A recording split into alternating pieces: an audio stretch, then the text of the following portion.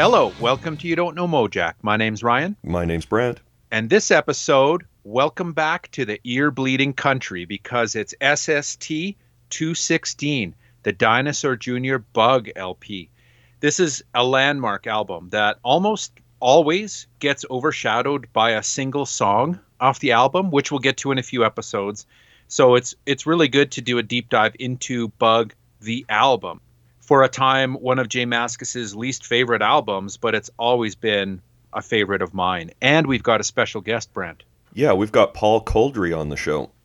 Wow. Like, that is amazing to have someone who is, setting up Dino in the studio, twisting the knobs, turning the dials, getting it down. And this record sounds amazing to me still to this day. It's got that like live drum sound that a lot of indie rock was kind of really cultivating around this time, like not just Albini but also Smart Studios. And the sound of this record and Fort Apache, can't wait to get into that.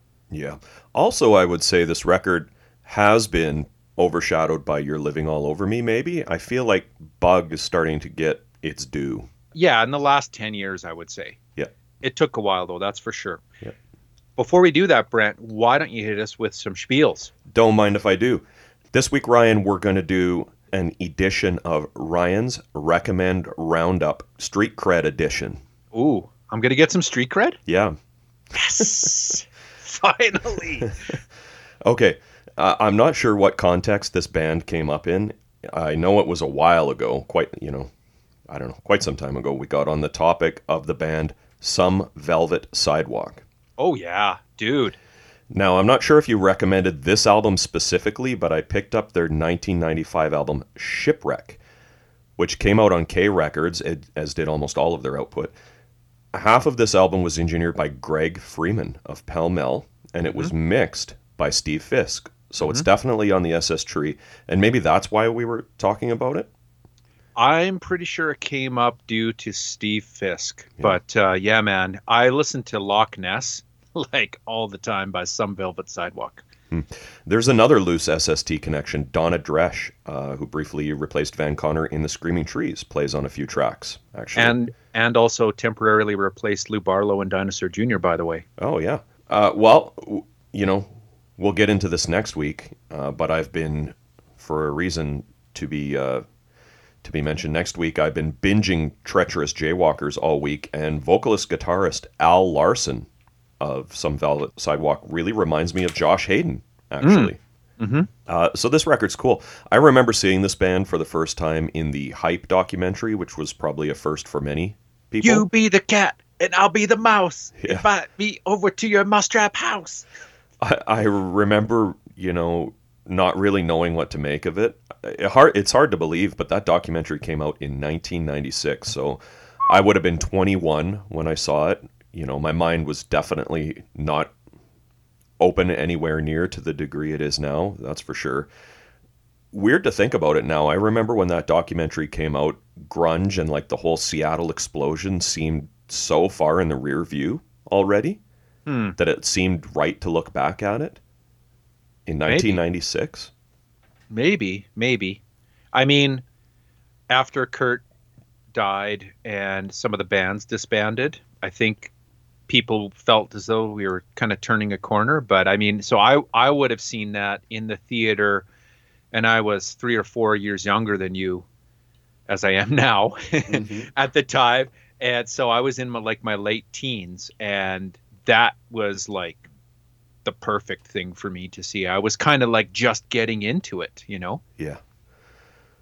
Okay. Roosevelt? Oh yeah, from Athens, man. Roosevelt? Let's call it Roosevelt. Roosevelt? Or Roosevelt. Good, hey? Yeah. Oh, yeah. Yeah, so an Athens band that I think you mentioned maybe because of that Fuel 7 Bands from Athens, Georgia compilation? It might have been. I did a Athens spiel. I went through kind of the book, the documentary, that comp. Yeah. So yeah. So their 1991 self-released album, Shingle. I can see why you're into it. It's mathy, not as discordant or, overbearing as some of this kind of stuff is for me. It's also quite melodic. Some of it almost reminded me of the Meat Puppets, actually, musically and the vocals. Yeah, it's Puppets-esque and also Firehose-esque at times for me. Yep. Yeah, people who listen to this show should definitely check out Roosevelt. You bet. Do I hear a fretless bass on there, Ryan? I You, believe I do. I believe you do. You might. I haven't listened to it for a couple of months, I bet. Okay, Ryan, by far the best recommend and total street cred for you is Schindler with their 2000 album Transverse Mercator. Yeah, yeah, right. So you discovered this band when researching the UK band Mass that we've been raving about these last few weeks. Hmm. Main dude here is Steve Beattie. He's the bassist on this, but he played drums in Mass. Hmm. It kind of sounds like Mass a little bit. I think I actually prefer it, if I'm being honest. Whoa. It's very similar in a lot of ways. It's dark but anthemic. The production is perfect. The songs are just great. Hmm. At times, almost a Wipers feel to some of it, actually. Yeah. Especially the guitar tone. It really reminded me of the Wipers. So I was digging around trying to find some info on this band, and there's really not much. I did find an interview on YouTube with Steve from 2009 on the Cherry Red Records YouTube page. Have you seen that? No. So Steve got into punk, this is from the interview, at a very young age in Scotland, his first love being the Stranglers, which, he still names as his favorite band of all time, he says in the interview. He talks a lot about his bands in the interview, like some of the crust punk bands he was in that you mentioned, called Disgust and Stone the Crows. Stone the Crows, anarcho-punk. Yeah. Yeah, he talks about getting really interested in that later, like, in the early to mid 80s. The anarcho-punk music through the Crass, mainly. Yeah, of course. He started, and the lifestyle he was really into. He started his own label, Endangered Music, and put out a number of releases, mainly from that movement, circa 85 to 88. That was kind of when the label ran. He talks a lot about that in the interview, but the main focus of the interview is how he basically started Plastic Head Distribution, aka PhD, Hmm. which is a huge record distributor in the UK. Just totally grassroots DIY work ethic that he brought to it. So I hit up Steve for some info on Schindler, and here's what he told me. I formed the band after Mass split. I drummed for crustcore band Disgust and then picked up a bass and thought, I'm going to write my own songs. I contacted Mass singer E, and he was into doing it. We recruited Danny from UK emo band Shutdown and unknown guitarist Matt Lurwell, who went on to play for Oktoberfile and prog rockers Warm Rain. We did an album and 3 singles. We gigged a lot and did a UK tour with the Stranglers. And then 1 single later, we quit, and I wanted to move on musically to do something harder. I wrote all the music bar 1 song, Nobody Said. E wrote all of the lyrics. The tour with the Stranglers was the Mach 2 lineup. Pretty much everyone who is a Stranglers fan doesn't like anything else. So it wasn't a success for us, although the tour in general was really good fun. The Stranglers sucked, though. Paul Roberts was the singer, and it just wasn't the Stranglers, more of a karaoke version. We still enjoyed the experience, and I learned a lot from it. Matt and I duly moved on and formed Oktoberfile. Hmm. So there you go. Awesome. Good digging. Yeah, thanks, man. Everybody needs to check out that album by Schindler, and Told you. need to track down those singles, too, because that album just rules, man. Yeah. What do you have? All right, man. So for my spiel this week, I've actually got a shadowy spiel from a shadowy planet. Yeah, you telegraphed this last week, so I've been waiting for it all week. Okay. I have a feeling I know why we're talking about shadowy men, but let's see. Okay, let's see. I could go on for days about them. I'm going to try and keep it pretty brief because I do have a purpose as part of this spiel, as I try to. I try to have a purpose with my spiels. Yep. But this one really starts, and it all starts for me when it comes to shadowy men, with the TV show The Kids in the Hall. I hope everyone out there knows what The Kids in the Hall show is. It's a show, like a sketch comedy show in Canada. It started in 1989 on the CBC. It eventually got picked up by Lorne Michaels and Saturday Night Live, and at least one of the players, Mark McKinney, went on to SNL, and then I think it was picked up by like one of the, U.S. Broadcast companies. I don't know, but I mean, legendary in Canada, and it started in 1989, right when I was like the perfect age for the Kids in the Hall, for their brand of, subversive, absurd, brilliant, controversial, boundaries pushing punk rock sketch comedy that was at the times both super stupid and also incredibly thought provoking. Yeah. And the Shadowy Men music was the perfect soundtrack because besides the sketches, one of the things that defined Kids in the Hall was this music performed by Shadowy Men. Now, I just started watching the reboot of Kids in the Hall. They've got a new season out, essentially, several decades later, and it has it all for me yet again. I mean, they really very rarely miss the mark for me. Yeah. But one thing I didn't expect when I turned it on, but as soon as I did, I realized it when it hit me, and it hit me like a ton of bricks. And it was during the opening credits for the show. Now, in the original opening credits for Kids in the Hall, and in some of the sketches, you see kind of flashes of shadowy men on a shadowy planet. There was a mystique about them. They never put pictures of themselves. They never had their names on the records. Their videos were, I think they only maybe even had one. It was just like puppets, but there were always flashes of the band now and then during the show, and you'd get a glimpse of them.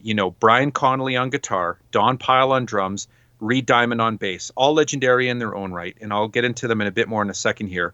Reed, unfortunately, though, passed away in 2001. And a few years before that, they had disbanded. So for me, growing up, there was really no chance to see Shadowy Men. They did start up again in 2012, though, with Dallas Good from the Sadies on bass. And Dallas very much did this as a tribute to Reed through and through. Yeah. In fact, I mean, I'm pretty sure that Dallas was like playing Reed's actual bass, like as a full-on tribute. But of course, a couple of months ago, Dallas also tragically passed away. Yeah. So I'm watching the new season of Kids in the Hall, and right after the opening sketch, the opening credits start, and the song starts, Having an Average Weekend, which I think a lot of people consider or know as like the Kids in the Hall theme song. But as soon as it started, I thought, oh man, they're going to flash Dallas. And they did. And I totally choked up. Yeah. And it was really unexpectedly moving for me. And it just shows the power of music and also what a guy Dallas was.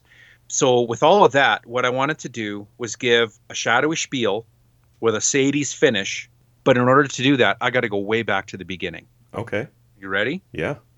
So as mentioned, the Shadowy Men are Brian Connolly on guitars, Don Pyle on drums, Reed Diamond on bass. And ground zero for Shadowy Men is actually Calgary, Alberta in about 1976, 1977 with the band called Buick McCain, which to some is actually ground zero for Calgary punk. Now, if you want to read about this era of Calgary punk, you can pick up the 2012 book, Perfect Youth, The Birth of Canadian Punk Rock by Sam Sutherland. Buick McCain had Brian Connolly and Reed Diamond in it, who moved to Toronto and formed Crash Kills 5 with Don Pyle. They had a self-released single in 1980, which Ugly Pop Records re-released in 2012. When Crash Kills 5 broke up, though, Reed played in a band called The Good Guys, who also broke up, but then kind of reformed with Brian Connolly and Don Pyle joining Reed and the singer. The singer left, and in 1984, you've got the Shadowy Men on a Shadowy Planet, who are, as I said, an instrumental band that might be a surf band, but they were way, way more, blending country, western, rock, rockabilly, swing together with surf vibes for sure.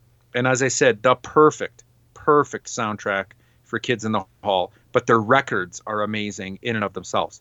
They released tons of singles, including some that come with board games and tiddlywinks called schlagers, and some that come in the lid of a stovetop Jiffy Pop pan. Many of them were collected, their singles that is, on their Savvy Showstoppers LP, Comp from 1988. Then there is the Dim the Lights and Chill the Ham 1991 album on Cargo Records. And then, of course, my favorite still, the Sport Fishin' album, 1993 on Cargo, which Steve Albini produced or recorded. Steve Albini recorded. And Steve was a huge fan of Shadowy Men too. And Every Shadowy Men record is a classic. They also did the music for the film Double Happiness, kind of their last album, 1995, that came out. And they also backed Fred Schneider from the B-52s on the 1996 Just Fred album, also recorded by Steve Albini. Shadowy Men backs him on some songs, as does Six Finger Satellite, and then the band Deadly Cupcake. Brant, do you remember Deadly Cupcake? I do not.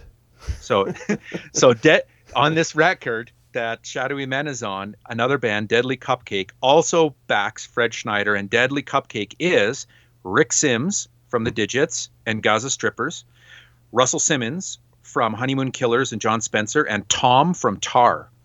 So if you want to get a perfect slice of mid-90s Albini B-52s noise, get that record. But I want to mention one of my favorite tracks by Shadowy Men as well. It's a cover of the Diodes song, Tired of Waking Up Tired. Just an absolute classic Canadian punk song, but also done by Shadowy Men in the instrumental way that only they can do it. It's on a split single with Change of Heart from 1991. I just love that single. I love it. Yeah. And as you know, Brant, our band actually covered the Shadowy Men song Good Cop, Bad Cop on the Shadowy Men tribute album Better Than the Average Weekend from 2001 on Deep Eddy Records. Now, we're on that. That's cool. But the best song on that record, that tribute, is the Sadie's version of the Shadowy Men classic Algoma Reflections. Yep. Now, Shadowy Men disbanded in 96, in part, apparently, because Pyle and Diamond wanted to record an album with Jad Fair, and Connolly wasn't really jazzed about that. And so they did, though, as the band Phonocomb, with Dallas Good in the band. They released an album called Monsters and Lullabies 1996. So that's Don Pyle, Reed Diamond, Dallas Good with Jad Fair. Phonocomb also put out the album Fresh Gasoline, which is killer, on Quarterstick Records, which Albini also recorded. Also a couple of singles. And so that's kind of what Don Pyle and Reed Diamond were up to. But what did Brian Connolly do? He went on to form, at first, a band called the Heat Seekers with Cindy Beattie and Sean Dignan from which band, Brent? I want to say Creep Show, but it's not Creep Show. It's going to kill you, man. Yeah, it's Sucker Punch. Bingo, ding, ding, ding. Who have a classic Canadian rockabilly Cramps stomper called Carols from the Canyon from 1994. The Heat Seekers only put out one split single with a band called the Shuttlecocks. But the most notable thing that Brian Connolly did, other than backing Nico Case, as did Dallas and other members of the Sadies, was a band called Atomic 7. That's the only time I've ever seen a shadowy person play, is when Brian was fronting Atomic 7. And now Brian's playing on that record, or those records, I should say, just off the charts. Oh, it's insane. It's insane, man. Like, he really, really had come a long way as a guitarist. By the time these albums came out in the early 2000s, there's Gowns by Edith Head and Angel Billy Caliente. Those are both on Mint Records. And then Something for the Girl with Everything on Eleganza in 07. Just amazing playing, you know, in the Shadowy Men tradition, I guess, but just at another level of rockabilly and swing guitar playing as well. So that was kind of what Brian was up to in the early 2000s. As mentioned, unfortunately, Reed passed away in 2001. I should also mention, too, like Don Pyle has done a ton of recording and engineering. You can see his name all over the place on a bunch of amazing Canadian recordings. Don was also, you know, we've been talking about photographers lately on the show. In particular, Don was one of those people who documented the Toronto punk scene from way, way back. He's got an amazing book out called Trouble in the Camera Club, a photographic narrative of Toronto's punk history, 1976 to 1980. Just amazing. Came out in 2011. My buddy Graham actually bought me one of Don's prints. I've got it up on my wall. I look at it all day long here, of Joe Strummer that Don took. Just amazing photos. Everyone should check out that book. But, you know, that came out in 2011.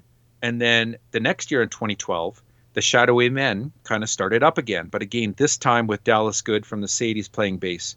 And as I mentioned, you know, a huge tribute to Reed when Dallas is playing. That's his friend, right? And he's using, I believe he's using Reed's bass as well. It's pretty much, you know, the best and maybe the only person who could ever fill in for Reed in Shadowy Men, arguably. Yeah. Oh, yeah.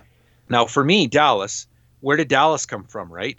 Dallas first entered my musical world with the band Saint Natras in 1994 on the album 888 from Raw Energy Records. Um, Saint Natras is a criminally unknown band, but they were really weird. Yeah. And by the way, Saint Natras also featured Jeff Beardall from the Guilt Parade Band, which is another legendary Canadian punk band. In 1994, though, Dallas formed the Sadies with his brother Travis on guitar, same as Dallas, and then Sean Dean from Flag Camp, just killer, Flag Camp, Yep. and then Mike Belitsky from Jellyfish Babies, also killer. So you've got like a Canadian supergroup in the Sadies, and they were, a spaghetti western, instrumental, traditional country western, surf, and in the later years, psych band of the highest order. Yeah. They have a new album coming out, like Dallas's last. Exactly. So they have, a string of well over a dozen amazing classic records, including some where they're backing Nico Case, Andre Williams, John Doe, John Langford, Gord Downey. They also had a very tight kinship with Blue Rodeo.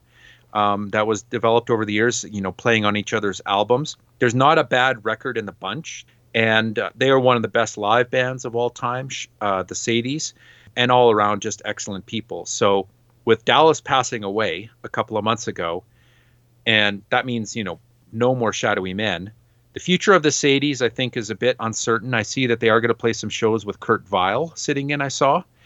I don't know if they're going to carry on much, maybe just some quick promotion for their new record, as you mentioned, Colder Streams, which is coming out in July. So I wanted to, when I saw Dallas, as I said, to bring it all back to the beginning, when I saw Dallas watching the new season of Kids in the Hall, it just it struck me kind of to my core about how much amazing music and how missed these people will be. So had to do a shadowy spiel after seeing that. I just had to, with a Sadies finale. And everyone should go and get that Colder Streams record, like you just mentioned. It will be an awesome Sadies record. It will be. Yeah. Good spiel, man. I have not watched any of the new season yet, but like you, growing up in Canada and having two channels at the time, like you couldn't miss Kids in the Hall, and I loved it. Yeah. Late at night on CBC, set your VCR. Loved it, and I still do. I've got the box set of the complete series. I got to be honest with you, that last thing they did, that When Death Comes to Town, didn't really do it for me. A lot of people did not like that, yeah. Is there new Shadowy Men music, or I guess it would be hard to know if it was new or just... To my ears, it sounds like it is all new little snippets recording with Dallas. They re-recorded the theme song with Dallas, as I understand it. So they got to release that incidental music, man. Every time I listen to that show or watch that show, I think of that Sadie's album, actually, where the soundtrack to that Ed Roth documentary. Oh, yeah, right. Do you know which one I'm talking about? Absolutely, it's like that. It's all just 20-second snippets, right? Yep. And the Shadowy Men stuff, like they could do that, Absolutely. with all that stuff, and I'd be all over it. Have you read? I mean, there's a few books, but the one really good one about the band is I can't remember the name or about the TV show. I read Bruce McCullough's book. That's it. Yeah. That's the only one I've read. That one's good too. What's it called? Punk Rock Dad or something like that. Yeah. Or a Young Drunk Punk or something. That one's good. Yeah. But there's like a book about Kids in the Hall, and it talks about Shadowy Men. They're in it and everything. It's really good. I haven't. I should. I'm surprised I haven't read that one. Yeah, you'll love it, man. And a few things that I thought of while you were talking actually is your friend Graham that you mentioned that bought you that print was in another Canadian instrument band that you and I just love called Huevos Rancheros. Yeah, Huevos, I think, were often unfairly compared to Shadowy Men. They're both instrumental bands, yes, but totally distinct from each other. For sure they are. Yep. Yeah. Cool spiel, man. I got to listen to some Shadowy Men and watch that new season of Kids in the Hall. Yes, you do. And I can't wait for the new Sadies record, man. Yeah. Rest in peace, Reed and Dallas. Yeah, man. That's all I got. I know it's a bit of a longer one, but I had to do the shadowy spiel. Should we get into some Bug? Yeah. History Lesson, Part 1. All right. So we love Dino on the show. And Brent and I, we've seen them a ton, live and have, bonded over them in the past. I think, Brent, you mentioned on one of the prior episodes, you might even consider one of their later era albums, Farm, your favorite of all time. Is that fair? It is. I listened to it this week, actually. Love Yeah. it. Yeah. And it's killer, right? Yep. For the earlier era records, you mentioned how You're Living All Over Me kind of overshadows Bug, and I couldn't agree more. Bug might be my favorite of the first three, though, in particular because of Lou Barlow's bass playing. But it's interesting because, he didn't write any of the music on this record. Jay wrote it all, but Lou is all over it, and Murph's drumming is just a machine, man. Just the machine gun rolls on this record. So the three of them are in top form by this time. And here's how we get to Bug on this show. We've covered You're Living All Over Me on SST 130. We also covered the Little Fury Things 12-inch on SST 152, where we had Maura Jasper on as a guest. That's killer. And we'll talk a bit more about Maura in a minute here. And then we have this album, SST 216 Bug, which came out after SST 220, the Freak Scene single, which we'll get to in 4 more episodes. So it's interesting to, like I said, to do the Bug record before Freak Scene, because I do think Freak Scene really overshadowed it, kind of like You're Living All Over Me. But I think that it acts one of those situations where it actually works out really well for us because, I like doing Freak Scene as a release after Bug because it really allows us to focus on the record. This is their last LP for SST, and it's also the last LP with the classic lineup of J. Lou Murph until they reformed some years later. They had, by this point, changed their name to Dinosaur Jr. from the originally Dinosaur. Interesting, in the liner notes to the 2005 Merge Records reissue of the Bug album, Byron Coley says that part of the reason that they had to change their name was because they were getting some recognition. And that's where, the original Dinosaur said, hey, wait a second, we've got that name. So it really speaks to how they were becoming more well-known. They were touring, and they were building a following. Around this point, too, Jay had moved to New York. Lou was doing his own recordings for Homestead Records, and the band was really fracturing. Bug, as I mentioned, has no writing on it from either of Lou or Murph. They play on it, but again, they really put their stamp on it. They just didn't write the songs in the same way that Jay did. And it was really, when you read up on this record, it sounds like, these songs were really dictated by Mascis at this point. Also in the 2005 Merge Records reissue, there's a great quote from Robert Pollard in there who describes the sound of Dinosaur Jr. as burying strong melodies inside of a total sonic attack. And that's just perfect. Yep. At the time, and for a period after, as I mentioned at the outset of the episode, Jay really did not like this record, but it has since become a classic Dinosaur Jr. record. There's a live LP that came out on 2012 on Outer Battery, as well as the DVD from the 930 Club, where they play the album. There's some onstage, it says onstage interview with Henry Rollins. I watched that. The live footage is great. The interview with Henry is not the greatest. It's kind of whatever. Not because of Henry. No, it's not because of Henry. It's just kind of the band is not super engaging, I guess you could put it that way. Yeah.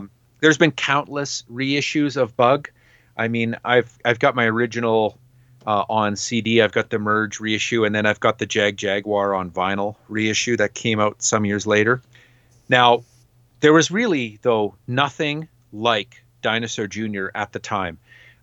They really were kind of forging a new sound in the American underground indie rock scene. There were definitely bands that they had some kinship with in terms of melodic, proficient guitar players and technical playing, but lots of noise, just really bringing the volume, right? So there really wasn't anything like them at the time. Here is a quote from Andrew Earle's Gimme Indie Rock book. And just to give you a sense, we're both big fans of Dinosaur Jr. Andrew has 1, 2, 3, 4, 5, 6, 7 Dinosaur Jr. releases in his book, 500 Essential American Underground Rock Albums. Yeah. That might be the most of anyone in the book. I bet it is. Yeah. Here's what he says, though, about Dinosaur Jr. and Bug. It's kind of speaking to the time frame of the band. That Dinosaur Jr.'s third full-length, Bug, succeeds as a worthy follow-up to the band's groundbreaking and rightfully legendary sophomore effort, You're Living All Over Me, is no small feat. As the band's second album became relatively successful and original members Jay Mascis, Lou Barlow, and Murph found themselves touring the shit out of it in the confines of a van, internal relations quickly withered into mostly unspoken hostility between Barlow and Mascis, ending right after Bug was released on Halloween 1988. Though critics and fans alike often claim album opener Freak Scene to be the first true example of the American indie rock sound, soon to be embraced by the likes of Superchunk, Archers of Loaf, Buffalo Tom, and so on, the song has too much variety to be thus pigeonholed. Besides, genre building blocks can probably be found in earlier efforts, such as Husker Du's Makes No Sense at All. Still, the track gained noticeable traction on college radio, with the single version reaching number 7 during its 12 weeks on the indie chart. Now, we will get into Freak Scene a bit more in a few episodes, but I was thinking, like, that is probably the most well-known Dinosaur Jr. song with the exception of Feel the Pain. Is that fair? No. You know what? I have a question for you about that when we get to the tracks, Ryan. Really? You're going to say that Freak Scene and Feel the I'm going to quiz you. Freak Scene and Feel the Pain are not the two most well-known Dinosaur Jr. songs? Just hold off till we get to the tracks. I have a quiz for you. Oh my God. Okay, all right, okay. Well, here's another spiel out of the Dinosaur Jr. book, put out by the publisher Rocket 88, which of course has those just like ultra high quality books that are insanely expensive. Speaking of Joe Strummer, I'm waiting for my Joe Strummer book on Rocket 88 to come in the mail. But here's a quote from the band, and this is in the Bug chapter. And it kind of shifts from band member to band member just to kind of give a sense of where their head was at. It also sets the stage really well for the interview. Here's what Murph said. Bug was more of an afterthought, more of a chore to make than You're Living All Over Me had been. Kind of like, we have to do this, rather than want to do it. For a long time, Jay was like, that's my least favorite record because of that. Here's what Jay said. Lou was really a problem during that time. He wanted the band to end, but didn't want to be the one to quit. So he was making it really, at least as I saw it, he was making it really difficult, not contributing anything. And here's Lou. Our success then was all down to Jay as far as I was concerned. And we were kind of big on the cover of music magazines and everything, and it was all Jay's doing, not mine. I was proud of what I contributed to the band, but Jay's opinion of who I was far more relevant than my playing. Here's Murph again. Of course, when you get to a certain level, then things are expected of you. But in our minds, once we'd made it onto SST and released an album with them, that was it. We figured before getting there that we'd probably not be a band anymore because we'd reached our goal. But everyone was asking, what's next? We were kind of, what do you mean? We've achieved our goal. Here's Jay again. I felt it was rushed and that some of the songs could have been better. It was the first album where I was doing everything. Those guys were there for 3 days, but I did everything else. Here's Murph. We had put so much energy into You're Living All Over Me that we felt exhausted by the time we were making Bug. I don't know if Jay and Lou liked the more polished sound of Bug because they were more into the hardcore sound at the time we were making it. Here's Jay. We play songs from it now, and I like it better. And here's Lou. I didn't think Bug was great at the time, but I did later. Funny to hear, them talk about Jay kind of saying, Lou wasn't contributing or whatever, and Lou saying it was all down to Jay. I feel like Jay Mascis has such a reputation for being a control freak. Yeah. At least back then, that he didn't want it. Didn't want any contribution from them. Yeah. Yeah, I think that's fair. I mean, because you know, I have such a hard time sometimes thinking about this era of the band and following all of the band members post Bug and understanding kind of what they did. I just feel like it really, really comes down to, three dudes touring, stuck in a van, and really, really bad communication. Oh, well, Lou's been pretty open about his own mental health at the time, too. Like, there was, I don't think Lou Barlow really liked Lou Barlow I too know much, exactly, you know? exactly, and I think he was, well, actually, we'll get into a bit of it when I read some spiels out of Michael Azarad's book. I think Lou was kind of sabotaging it here and there too. Yeah. And speaking of Michael Azarad's book, here's a quote about Bug. Now, I don't necessarily think that Michael Azarad gets it right in his book in all places, but hey, I haven't written a book, so who am I to say? But here's what Michael Azarad says about Bug here. It's no wonder that the songs of Dinosaur's third album, Bug, didn't quite have the spark of You're Living All Over Me. So, totally disagree with that. The songs didn't come easily to Maskus, and it didn't help that they were in a hurry to capitalize on all the acclaim they'd received from the previous year or so. Maskus says he had been hoping that Barlow would take up the songwriting slack, but Barlow was in full retreat and deeply immersed in his homemade Sebadoh tapes, which Kozloy was now releasing on Homestead. Despite his prolific Sebadoh output, Barlow wrote no songs for Bug. Quote, I realized that if I wasn't going to be able to interact personally with the people in the band, there's no way I'm going to be able to give them songs I really care about, said Barlow. If I had tried to interact with Jay and tried to write songs, the band would have broken up a lot sooner. Well, I mean, also, Jay is pretty legendary for not really communicating about things. He's the Stonewaller. Yeah. Stonewaller, for sure. Yeah. So here's a bit more about how the band is really breaking down while on tour from Michael Azarad's book. Starting with the Bug tour, Barlow occasionally abandoned his usual parts and indulged in what was called sonic dronings. Sonic Youth inspired playing that wasn't anywhere near what he'd played on record. Barlow had been playing tape collages between songs for a year or so, surely borrowing the idea straight from Sonic Youth. But now he was setting them off during songs. It may well have been Barlow's way of asserting himself after being so subdued. At any rate, Maskus took the unsolicited modification of his music as a personal affront. Fair enough. Yeah. Yeah. This is one of those things that I don't really like about this book, and I get it that there has to be a time frame, but the chapter on Dinosaur Jr. basically ends on the album Bug. There's really nothing after it, but it does talk about going to the major, and here's what the book says about Dinosaur Jr. leaving SST. By this time, Maskus had decided to move to a major label. Quote, the thing I thought was great about it was they would just pay you on time, says Maskus. I like Greg Ginn and stuff, but they wouldn't pay you.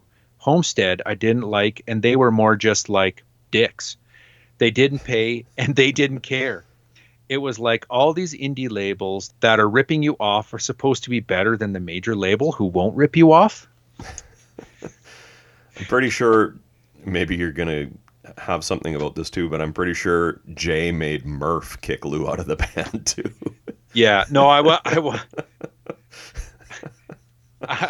yeah, well, I wasn't going to go into it too much, but I mean, essentially what happened is I think, there's a few different accounts. There are some that suggest that Murph kicked Lou out. There's also one that I kind of prefer the best because it's the most Jay Maskus, I think, in that he broke up the band, but then decided to reform it with just Murph.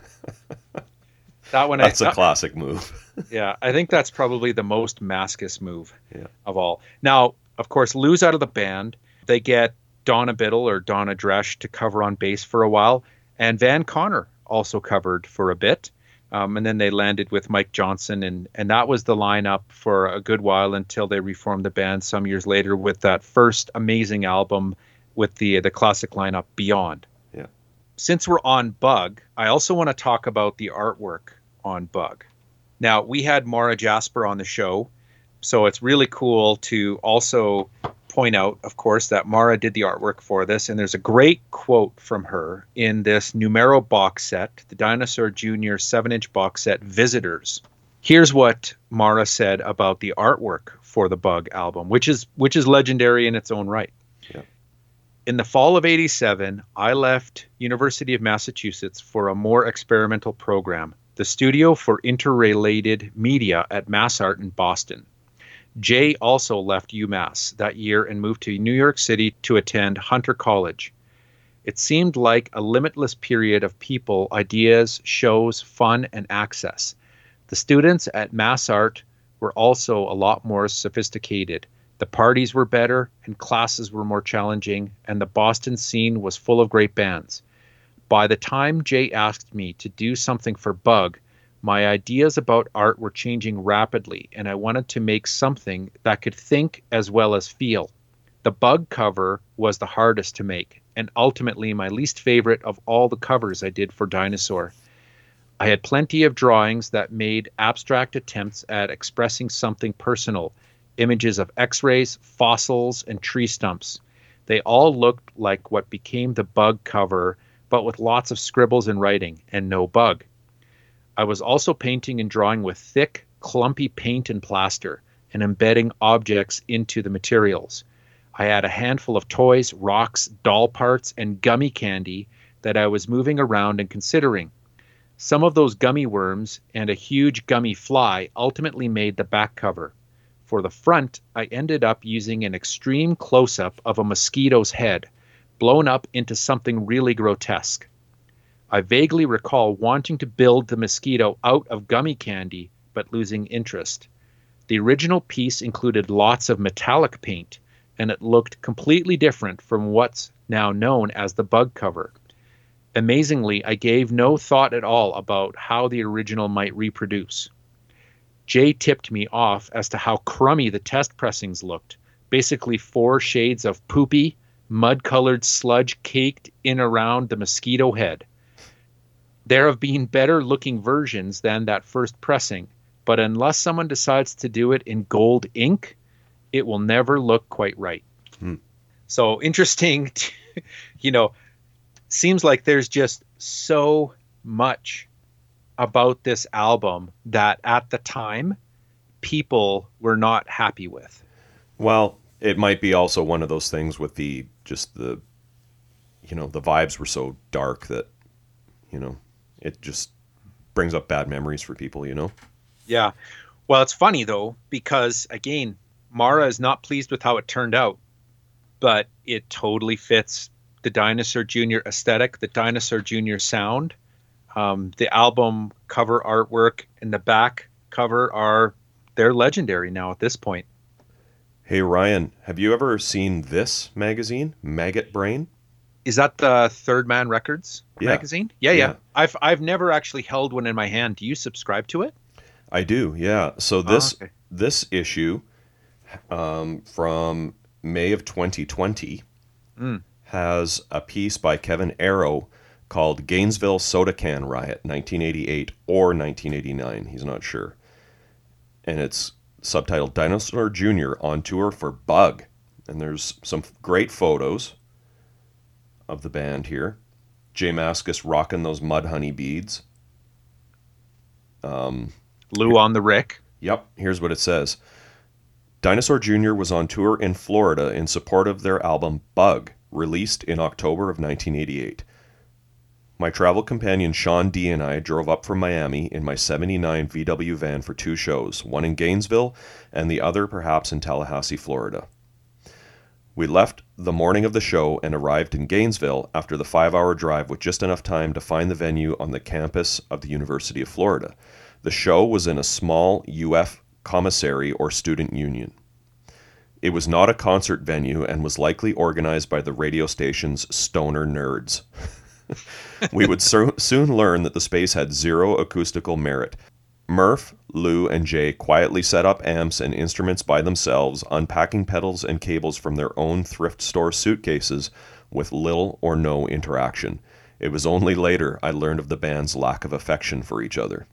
Fewer than 150 people were in attendance, which allowed me access to the very front of the, quote, stage, which was actually only a 1-foot high riser. The show was very loud, possibly louder than you imagine. A few freshmen attempted to stir up a weak mosh pit. I held my position and took these photographs printed here. After a generous onslaught of high-volume music, everything abruptly screeched to a halt. The power pulled while fluorescent lights suddenly came on. The room erupted into chaos as campus police entered, declaring the show over due to noise complaints. Chairs and soda cans were thrown, and everyone went running towards the exit. On my way up, I scooped up a University of Florida campus police cap which had fallen off some cop's head in the ruckus. Later in the evening, I encountered the Dinosaur Jr. van being loaded up by Jay. I complimented him on the set and asked if he liked Neil Young. Oh, brother, how embarrassing.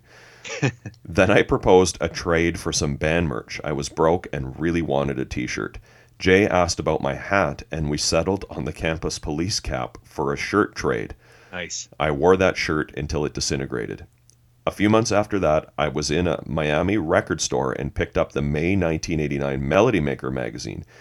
It had guitar superstar Jay Mascis and Robert Smith from The Cure together on the cover. Odd pairing, I thought, and flipped open to the article only to find Jay wearing his University of Florida campus police cap for the Teen Beat style headshot. I returned the magazine to the rack, walking away satisfied and knowing that I had really made a difference in the world. I just thought that was a interesting snapshot of Dinosaur Jr. on tour for Bug. Yeah, and Jay totally goes full Neil on this record too, hey? Oh, yeah. Full Neil, and in the best way. Well, you know what? Neil Young went full Jay Mascis too, though. Like in the 90s, hey? Oh yeah, you listen to the stuff he started doing in Crazy Horse, like Weld. That is totally influenced by this stuff. And I mean, like, he took Sonic Youth on tour. Yeah. And did an album called Arc, which is like, you know, inspired, I would say, directly by Sonic Youth. Yeah. So killer. Well, let's talk about how this album sounds by maybe turning it over to the interview. What do we need to know before we do that? Well, I'll just tell you about a few of the names you're going to hear so everyone gets the reference points. So we're going to be talking about where this was recorded, which is Fort Apache North. So one of the engineers, Paul Kolderie, and Sean Slade, kind of his partner in the studio, engineered the record. They've done lots together. The studio was opened and operated by Paul, Sean, Jim Fitting, and Joe Harvard in spring 1986. You'll hear about the band Sex Execs that Paul was in. He played bass, Sean on rhythm guitar and sax, and Jim Fitting on sax and harmonica. They were all in the same class at Yale together, and then they joined forces with Joe Harvard and just got to work, man. They moved into their first space in Roxbury in October of 85 and were so busy right out of the gate. Within a year, they moved to a bigger space in Cambridge, Massachusetts, located on Camp Street and known as Fort Apache North.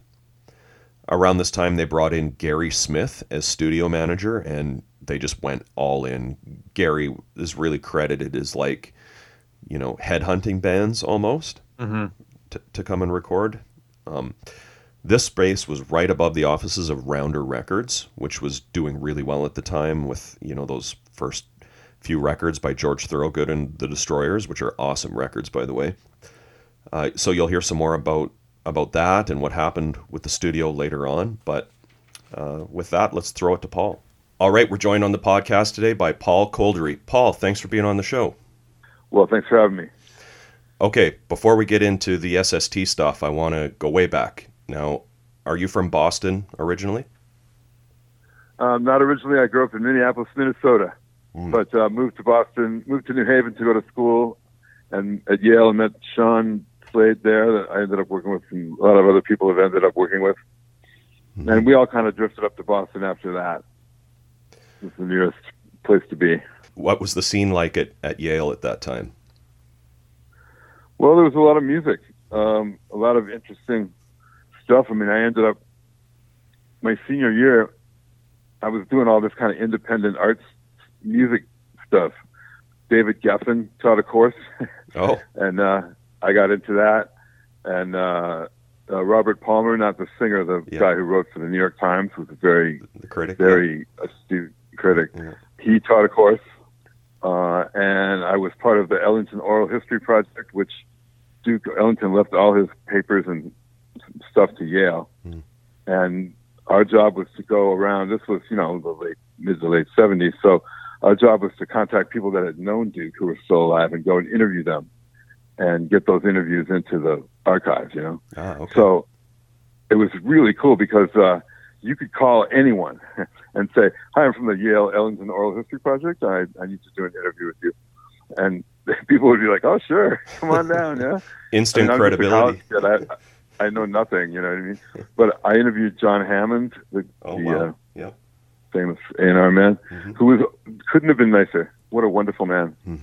All kinds of people. Tio Macero, producers, Frank Driggs, who ran the archive that had he did the Robert Johnson albums.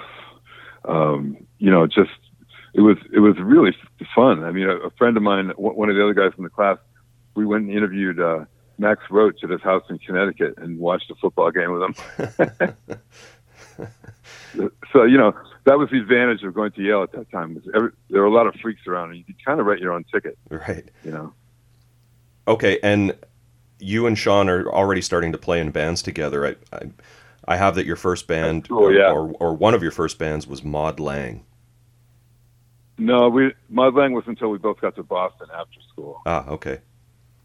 At school, we had some kind of fun, like kind of party bands. Like we just played like Kink songs, really punk rocky. We were into like the Clash and stuff, but we weren't trying to write our own Clash songs. Right. I mean, I think we wrote some very sort of primitive songs, but nothing too exciting. But when we got out of school, I went to California for a while and played in some bands out there. And Sean went up to Boston, and they started a band. And then when I got to Boston about a year after that, about 1980, that's when Maud Lang started. And we were a huge, big star freaks, so that's obviously why we were called Maud Lang. Right, yeah. Now, what are you thinking at this point, career-wise? Are you thinking you want to get into engineering, or did you know what you wanted to do? No, we were young and we were playing in rock bands, and I think we legitimately tried to be a successful rock band. I mean, the band that ended up being successful was called the Sex Execs, and so we had local hits on the radio. We went into the studio and recorded our own material, and it was. I mean, we didn't have really quite the right ingredients to go all the way. Yep. Looking back right now, you just figure you're going to try really hard and somehow overcome anything that you have to overcome.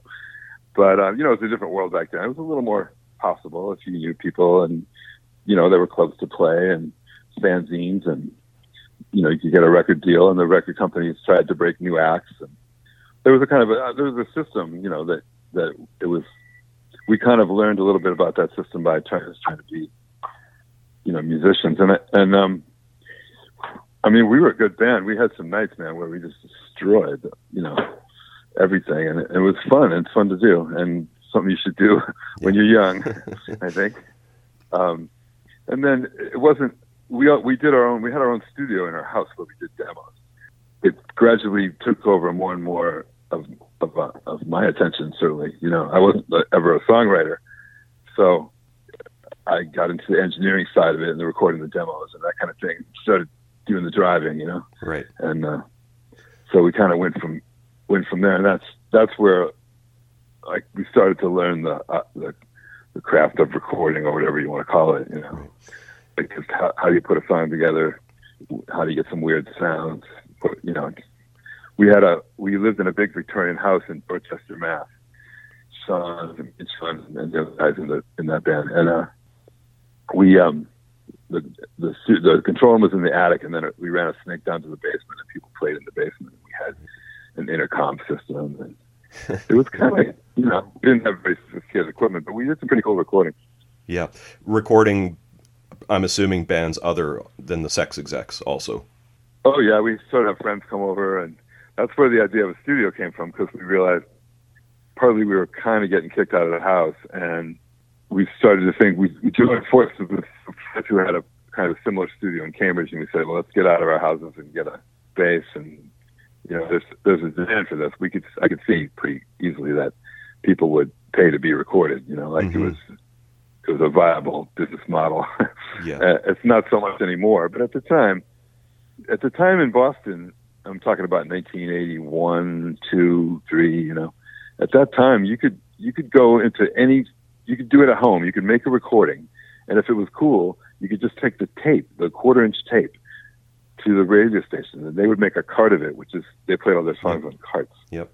Like 8, infinite loop tapes, and they play it, and we got quite a bit of attention from the song that we did, and we pressed our own 12 inches, a 2-song 12-inch single. Yeah. It was called My Ex, and we was on the radio. We got lots of jobs from it. It was one of those things where we kind of did it ourselves, and it was happening. So we learned about things that way, kind of ground up, making records. What sounds good? Got some help from other engineers along the way. But there were a lot of studios. There were a lot of clubs. It was a good scene. There were a lot of bands. People cared. People went out. There was a big local culture of battle of the bands or whatever. People were aware of other bands, and people were actively competing to be on the radio. And it was a very, very, early 80s in Boston was a very vibrant scene. Mm-hmm. Yeah. Who were the Sex Execs playing with for touring and local bands? Like any memorable shows that stand out for you? Well, we used to play with the Del Fuegos a lot in the early days. Yeah. Although our music wasn't similar, but we kind of had fun and liked each other. And then sadly we got pitted against each other in one of the Rumble things, and we beat them, but only by a little, and it was a big local, like, oh my God, they hated us. Their fans hated us. And, it kind of drove us apart. We didn't hang out too much after that. Right. But they were always fun. I mean, there was one time we opened for George Thorogood at the Inn Square Men's Bar, and he had Ian Stewart from the Stones playing, and everyone was excited because they thought that maybe some of the other Stones might show up. Right. And so the place was just packed to the rafters, and no one wanted to hear us at all. Everyone was there to see, Keith Richards. Right. So that was a tough gig, but we kind of won them over. Yep. It was good. They didn't want to watch us, but they ended up having a decent time. So we played with George a lot because he was a friend through Rounder. At that time, we played with Peter Dayton a lot. I don't know if he ended up being that famous. He was in La Peste, which was a really great early Boston band. Mm-hmm. They were one of the best. The first location of the actual studio, like after you moved out of the place in Dorchester, where was that? It was at 169 Norfolk Avenue in Roxbury, Mass, which is across a big field, athletic field from where Mass Ave goes across, kind of at the top of where the intersection of Roxbury and Boston. So it's a very industrial district. The building had been a commercial laundry, and it was about a city block. It was just enormous. And this guy I don't know if he got it in a bankruptcy auction or if he took it over somehow, but we met the landlord, and he was just like, I don't know what to do with this. He gave us a chunk of it. He's like, sure, yeah, take this part, whatever, but for a long time, a lot of it remained vacant, and we used to drag mics out there at night, and use this enormous space that we just kind of were next to. Mm-hmm. And it was it was dirty. It was pretty nasty, but the rock bands liked it because they showed up and they were like, oh, this looks like my practice space. It's not, it certainly did not have that dentist office, wood paneling, recessed lighting kind of thing, Right. So it was very rock. People drew on the walls, graffitied on the walls, and after 5, 6, 7 years there, it was just it was like the CBGB's bathroom. Right. This is you, Sean, Jim Fitting of the Sex Execs, and then Joe Harvard. Tell me about Joe's band, The Bones. I don't know anything about that band. Oh, interesting. Well, yeah, it was a trio.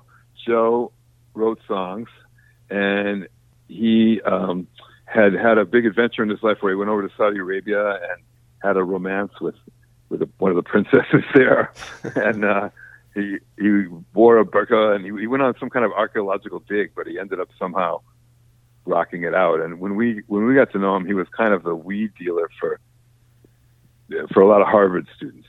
He had a very large clientele of Harvard people who wanted weed, and he had a connection to somewhere, I don't know where. And so, you know, he had actually been attending Harvard, but I believe he was kicked out or asked to leave. He was on one of those mock story hours talking about his short time at Harvard. But anyway, everyone called him Joe Harvard because, you know, he was from East Boston, but he had been to Harvard, so he was Joe Harvard. I thought maybe that was too much of a coincidence that his name would actually be Harvard. No, that was not his real name. But he wanted to, you know, he had some extra cash for sure, and he really helped us get going, you know, get some of the equipment.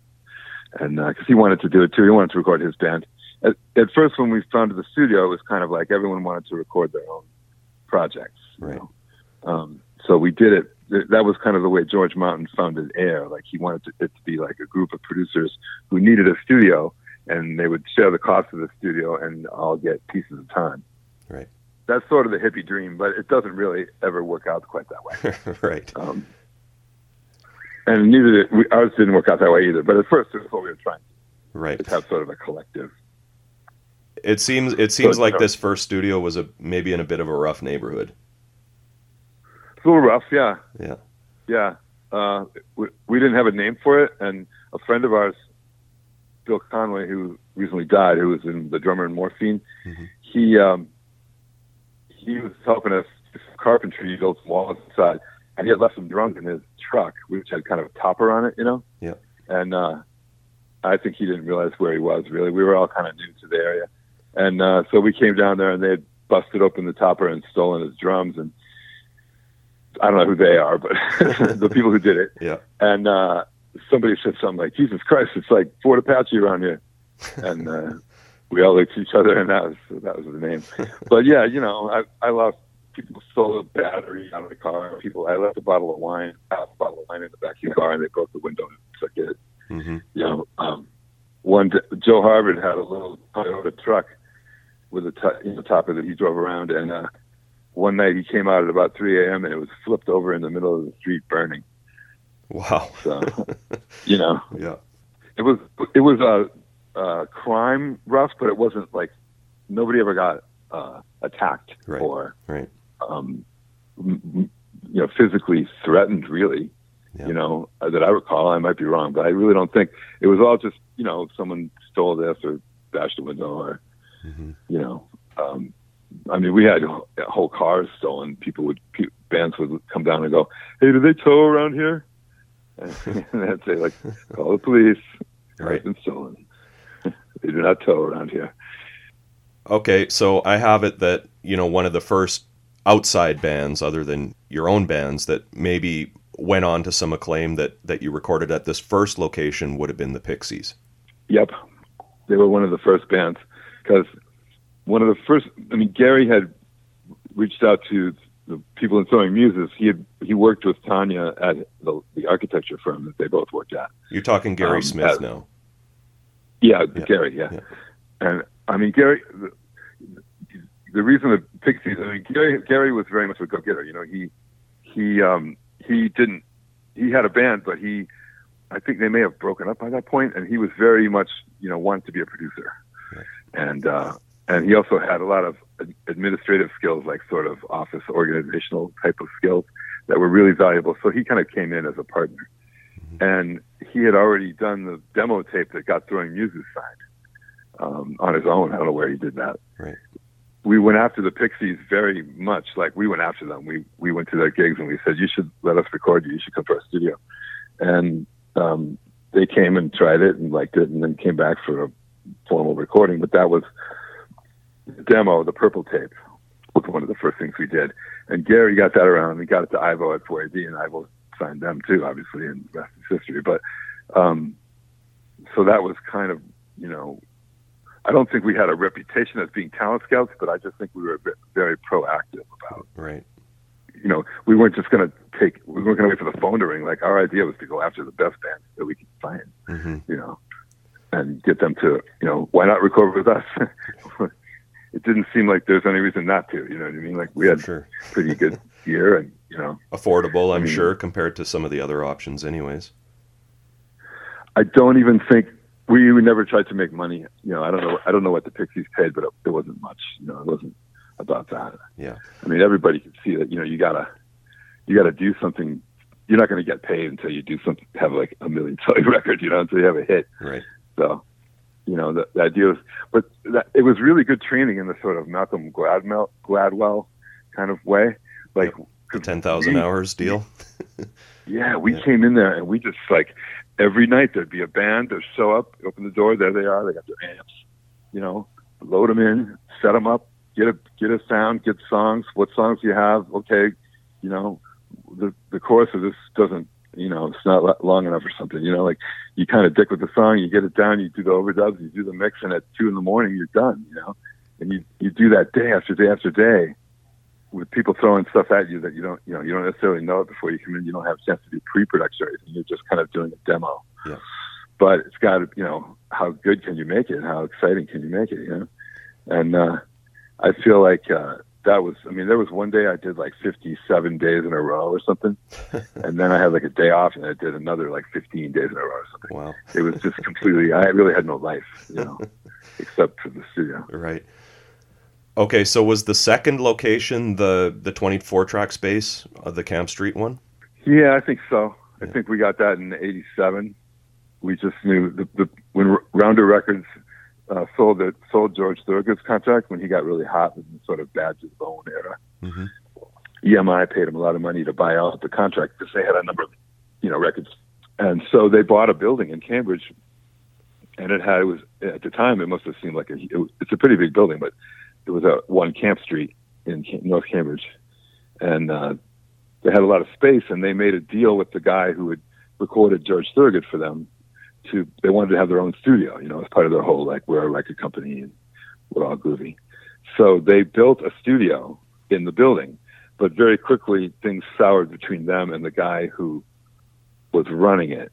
Mm. And but they had given him control of the space. They had given him a lease on the space. So we were able to, he kind of flamed out and left town, and we were able to buy the lease from him and all the equipment for a pretty reasonable price. Joe Harvard was involved in that as well. He and his parents took out a loan on their house and in East Boston and bought the lease from Nagy. So we had 13 years at like a ridiculously low rent there. Mm-hmm. And we gradually put different equipment in that studio. But that was a big thing. I mean, that's where we recorded Buck, so to bring it all home. Right. So if you see Fort Apache North referenced, that would be this location. Generally, up until about 90, there was a point at which the South studio went away, and we had 2 places in North Cambridge. Hmm. And then Gary's management company took over the Camp Street space, and then at some point he gave up. There was a studio on Edmund Street about a half a mile away, and that's for a lot of the lunchtime concert stuff they did with David Bowie and Radiohead, stuff like that. That was a big room. Mm-hmm. It was a real big 90s kind of room, a little bit too big. But then I ended up taking over the Camp Street space and ran it as Camp Street Studios from about 2002 to 2010. Right. And now it's a software development company. Gotcha. But that room was the magic room, in my opinion. A lot of magic happened at 169 Norfolk, but had more mojo at Camp Street, I think. Mm-hmm. So tell me how the spaceman Michael Whitaker factors into this story. Michael Whitaker, he was a sound man for a lot of the bands in town. And he was a good sound man. He knew what he was doing. He had a tendency to sometimes be a little bit high on drugs, but we used him, yeah. And we were friends with him. And so my understanding is at some point Jay asked him, like, Jay told us during that record that they had been offered free studio time and accommodations and stuff by a guy in Holland. You know this story? No. He said that I don't remember the guy's name. Sean might if you talk to him. He said, come on over. I'll put you up. You can record in my studio. It's a really great studio. And so Jay said, sure, that I'm not going to say no to a free thing, but he said that they got over there, and the guy said, okay, I just want you to know, I have cameras in every room. I will record you while you're playing, while you're eating, while you're sleeping. I want to record everything of Dinosaur Jr. because Dinosaur Jr. makes clouds of sound. And, Jay wasn't having that. Yeah. No way, baby. So they immediately flew home. And I think Jay found himself a little bit at a loss, like he had been planning to do his record in Holland for free. Right. And he must have asked Spaceman, like, who should I do my record with? And Spaceman, you should get these guys. Because, we were making a name for ourselves, and it wasn't a crazy thing to say. Mm-hmm. And he I remember he called up, and I answered the phone, and he asked some questions about the studio, and I answered them, and he said, okay, I want to book some time. And I said, really? You don't want to know anything else? He goes, no, that's fine. So, he showed up at that point, he still had the wagon, Yeah. So, he showed up with a wagon full of Marshall cabs and heads. And, it's interesting. I don't know, you don't necessarily get that magazine, Vintage Guitar, but he was, for that record, he was pretty influenced by Sean's guitar collection. Oh. Because we had a couple of guitars that were just killers, murderously loud rocking guitars. And he sort of said, whoa, hey, Joe Hart, he bought one from Joe Harvard that became the Telecaster that his signature Telecaster is modeled after. Oh. It's like a 57 or something like that Joe had. Mm-hmm. And, Joe was sometimes in need of money, and I think that Jay caught him at a good time. And I think there's going to be an article. I think Sean is going to do an article about the 61 SG Junior that Jay played on that too. It was a guitar we called Instant Rock. And so it was a good kind of a good thing for everybody. We had the stuff that he needed, and we were used to putting up with people who didn't necessarily work in traditional ways. Right. Like played really loud, and Let's talk about that for a minute. Obviously pretty famous for the volume, and I'm assuming they wanted to record it probably as close to stage volume as they could.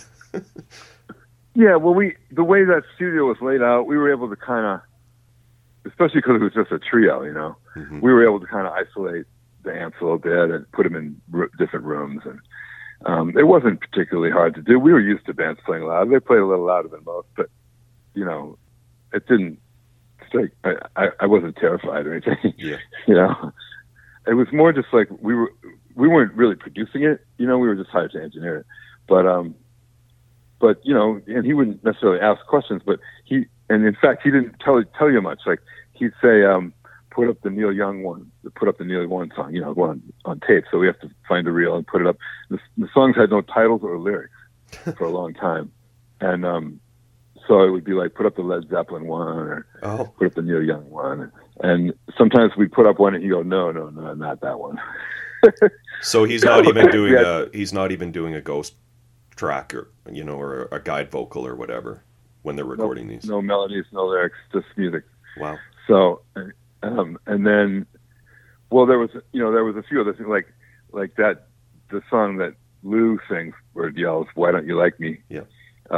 That was just a jam. And then, we knew he was going to do that over it, but, we didn't get to that till the end. Like most of the musical songs, they're pretty well developed musically. So they played them as instrumentals. And then I remember Freak Scene. I think that was called maybe that was the Neil Young one. I can't remember, but, he went one night, he just said, okay, I got to write some lyrics. I'll come back tomorrow. Wow. And, and he came back with Freak Scene. So, we were kind of amazed. Yeah. And, it all just went from there. I mean, he was pretty laconic about vocals. We didn't do a million takes or anything, it was kind of a fun record to do. It was a challenge for sure. I felt like we were kind of functioning almost in a gear that we hadn't been in before, just because Jay had a lot of ideas, and I don't know what it's like to make a record with them now, but they were still a band. Lou and Jay weren't getting along that well, but at least they showed up and played, and they weren't dysfunctional at that point. But it was it was obvious to you that there was tension. Yeah. They didn't have any fights or anything. Right. It was just more like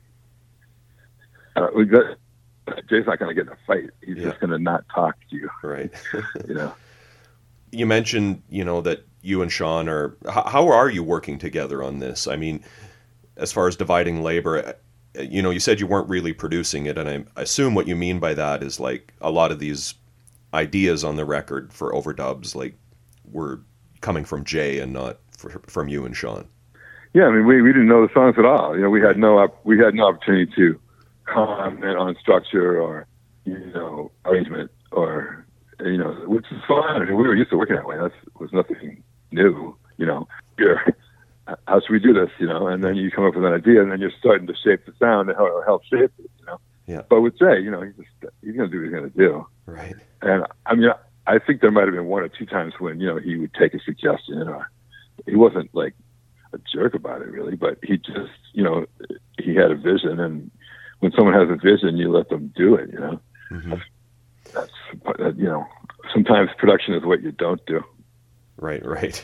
So, people think that producers do a lot, but a lot of times what they do is just try to create a situation in which there's only one right thing to do, and then do it. So I don't think Jay has ever given even Slade. He bonded to Slade a little bit more because Jay, like, I was more of the technical guy and the engineer and stuff, and Slade was a little bit more of the, like, how, the flow guy, the vibe guy, what is it? What's the song making me think of, that kind of thing.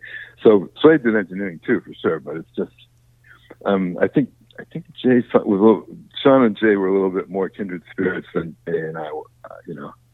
He kind of, I got a little bit annoyed at the ultra laconic lack of communication, that kind of thing. Yeah. And Slade appreciated the eminent slackitude of Jay, So I think maybe Jay thought I judged him a little bit or something. Right. Yeah. Which he wasn't interested in being judged. So, yeah. Basically the bed tracks were recorded, and then I'm guessing leads and probably vocals last. Yeah. Most of the lead guitar is probably overdubbed. Oh yeah. I don't remember him taking a whole lot of live solos, and there's some harmony guitar things that are overdubbed. And, it was mostly just guitar stuff. I don't think we did a whole lot of, wacky shit over. There's not a lot of background vocals really or anything. It's pretty straightforward. Yeah, there's a few things like one song you can hear someone like shaking a reverb tank, and there's some acoustic guitar overdubs. Right. Yeah. Yeah, there are a few things like that. Yeah. But those were all, just meat and potatoes, like nothing, that was all pretty easy. It didn't, I don't remember how much time there was, but probably wasn't more than a week. Yeah. So from soup to nuts, mixing and everything. So, mm-hmm. And then we mixed on tape. A long song on the first side is all cut up. I remember we mixed it and we did all kinds of different things. And then Jay sort of, guided us through the edit he wanted between all the different parts. So there's a lot of splicing in that one. And then one of the last things we did was Lou, screaming, "How do you like me?" Yeah. That was that was for. That was one take. His vocal. Oh yeah, God yeah. Yeah. Something like that. You're only gonna, and so you got to make sure you get it. That's for sure. Yeah. We were used to that kind of thing by then. You don't have them run one down and then go, okay, now let's do it. Yeah. Right. I think that was all.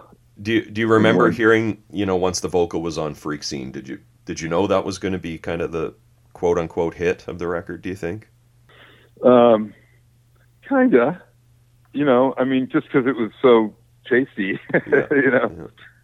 that, it was like the perfect distillation of that sort of slacker frame of mind. And we didn't set out to do that, but it just did it, And in a way, he's been writing that same song over and over again for years. But, yeah, that one's awesome. And that's the one that really got things going. Like they really got into that one over in England. And, all of a sudden when they said, "What have you done?" and we said that, they go, "Oh, okay." Do you think Bug kind of helped, establish the studio? Like, did you get a lot of work because of it, maybe? Yes and no. We had a lot of work anyway, to be honest. Yeah. We were the studio was booked solid, It was like we had problems getting enough engineers to handle it, Right. I mean, very quickly, in that early 90s era, which is a little after Bug, obviously, but FNX, the local alternative radio station, would have their 100 top local songs. We would have like 45 of them. Wow. Sometimes more than that. And probably 6 out of the top 10. I mean, it just was the road to recording success ran through Fort Apache. You know what I mean? Like people they were, in the golden era, which that was. People were like, "How do I get time?" What if someone cancels? So, and we had bands coming in from England, especially a lot of we were doing a lot of international work, and that was a great period. It was a tremendous whirlwind of excitement, and we were right in the middle of it, and you almost didn't really know it. At some point, I remember thinking like, these are probably the good old days right now. Well, and a lot in your own backyard too. I mean, the Boston scene was just the cooking by Lemonheads that got point. famous, and everybody was getting label deals. Bullet LaVolta got on RCA. Yeah. I mean, even Treat Her Right, the Jim's band, they had a substantial hit on RCA, and then Morphine started. That took off, and the thing that got us a lot of work was mixing the bends. When we mixed the bends at Fort Apache, and we had our whole like Neve setup going. That's after that, the 3 or 4 years was like mixed work. We're talking Radiohead now for our listeners. Yeah, well, yes, the bends by Radiohead. Yeah. But when we hit with that, people were like, "I want that sound," Yeah. And so that lasted until maybe 98 or 99. Yeah. And that's when the whole Britpop thing kind of died, and everything kind of started turning into the Limp Bizkit and Korn and stuff. Right. So things got a little weird at that point. What do you think is the most like famous or well-known record that you worked on, or the one that most people that you get asked about the most? The song "Creep" by Radiohead. I mean, it was recorded. It was released 30 years ago. Yeah. And it's still every day now. It's streaming 600,000 plus times a day. Wow. Yeah. Just on Spotify. I don't know. Tidal won't give me numbers or anything, but if you look on Spotify, we're heading up toward 1 billion plays. It's crazy. Which, for a classic rock thing, is pretty much a lot. I mean, obviously Ed Sheeran has songs with 2 or 3 billion plays. Yeah. But so you can't get too cocky. But in terms of of a song that people know, that's far and away. I mean, even Radiohead, Creep is at like almost 900 million, and then the nearest song to that is like 300 million, like Fake Plastic Trees or something. Yeah. So it's not subtle which song. People say like, does Radiohead hate Creep? It's like, no, they do not. You don't understand. That song pays off big. Yeah. So.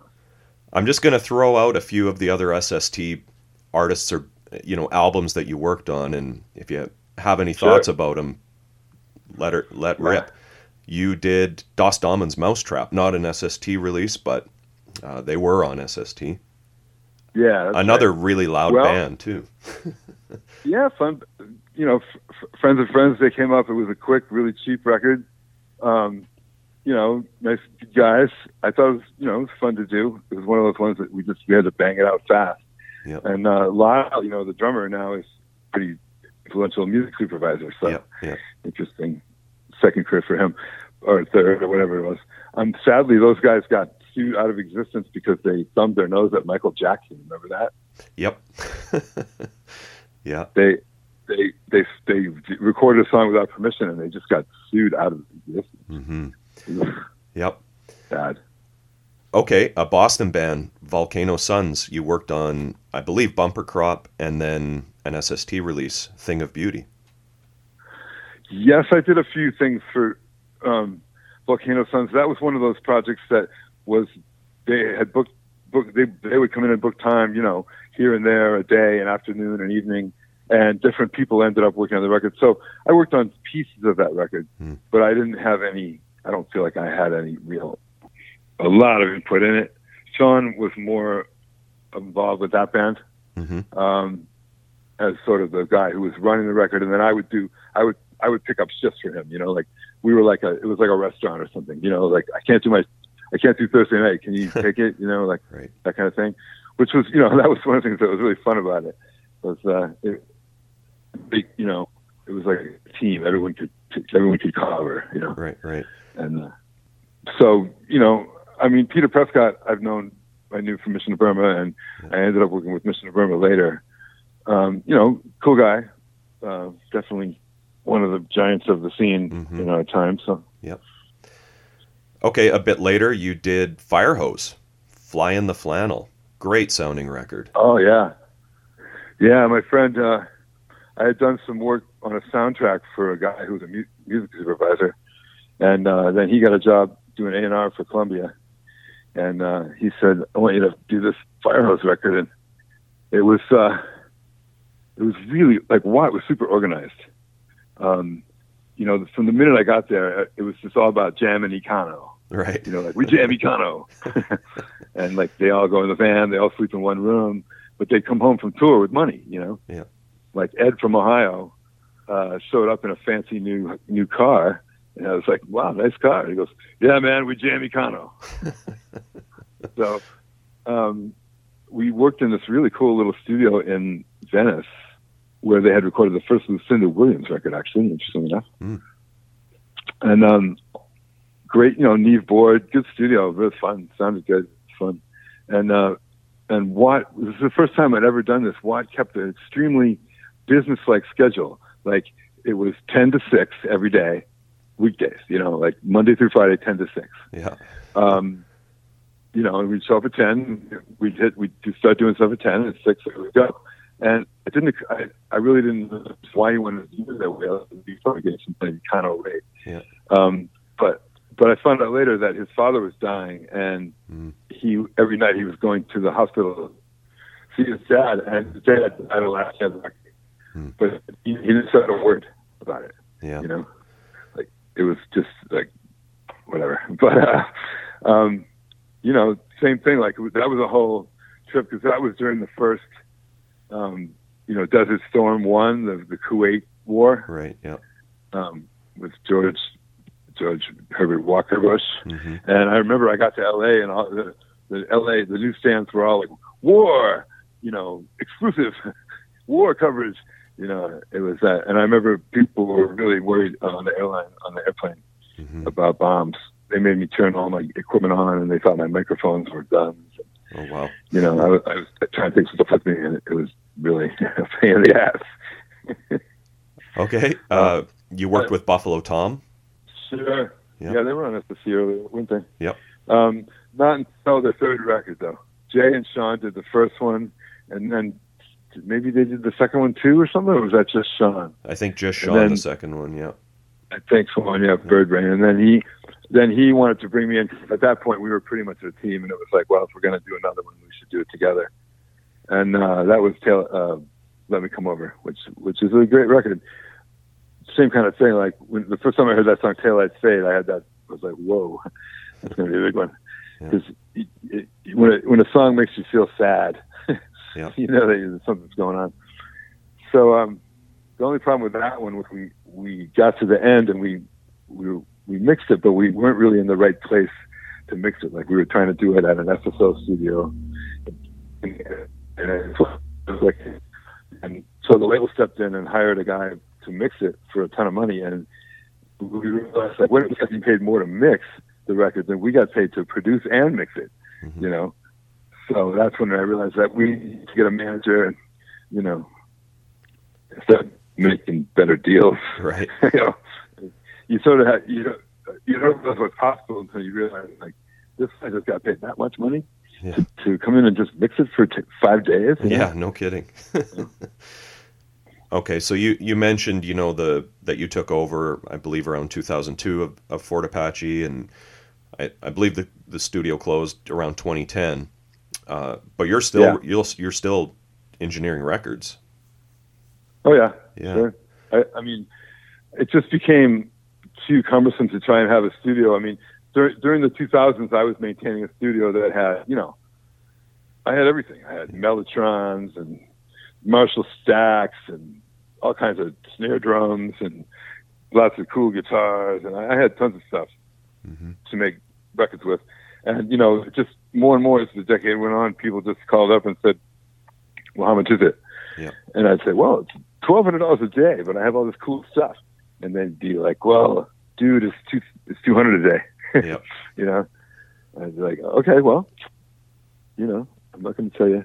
You know, the whole record industry, the whole record label thing dried up. You know, yeah. When I started in 2002, I was still getting budgets from labels to make records that were pretty reasonable. You know, and then by 2010, I wasn't working for labels at all. I still don't, hardly ever. You know, I mostly work for the artist.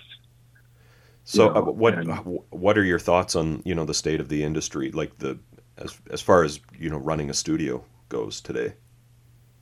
Well, I personally wouldn't do it. I mean, it's something you have to go through if you have anyone to get rid of. That would be a way to do it. It's not a good business model. Yeah. Because you're completely undercut by everyone's at home studio. I mean, I work at home now myself.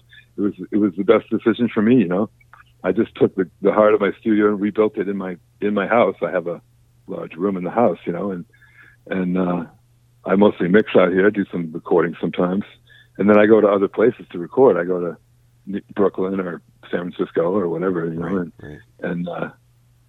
and record. Get me? What are you working on now? Well, right now, I told you my friend Bill Conway died, the guy that was in Morphine. Right, yeah. And we're working on a bunch of people that played with him and we're friends with him that have done a recording that I'm mixing to. It'll probably come out. He wrote some really great songs right at the end of his life, kind of almost out of nowhere. Right. So I don't know what's going to happen, but I think it's something we all feel like we want to do, and it's pretty heartfelt. So yeah, I'm happy to be doing it. Yeah. So that's what I'm doing today. But you know, I do archival stuff. Like I'm working with Mark Mulcahy from Miracle Legion. He's reissuing the Miracle Legion catalog, and I'm actually remixing one of their records because they always hated the mix of it. Right. And so I'm trying to come up with something that improves on the 80s sort of, you know, the 80s kind of gated snare sound, kind of reverby thing. Yeah. So I'm trying to make that work. That's a little bit difficult, but it's fun. You know, there's a lot of bands. There's plenty of bands who need to record. I just did a record actually for a label in England called Dirty Hit. There's a group called Pretty Sick, this woman who's from New York.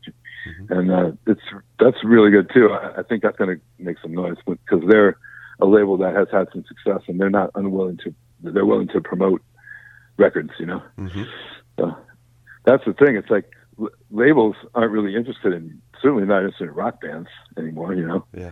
And I mean, it brings me back to thoughts about SST because SST, you know, they knew what they liked and they put out some great music.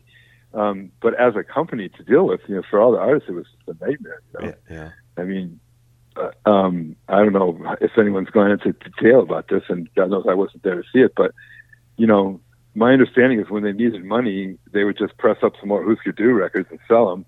You know, they just stole all the money, and that's what, you know, that's the sad fallacy of the typical indie label thing. You know, it's like you get a record out and maybe you get some support from them, maybe a little bit of a budget, but you know, it's going to be hard to get paid. Yeah. And I worked at Rounder for years, and I saw the labels and how they, having a hit for a label is almost spells doom, because you end up mortgaging everything to press more copies up, and then if they don't sell, you're stuck with them. And, Right.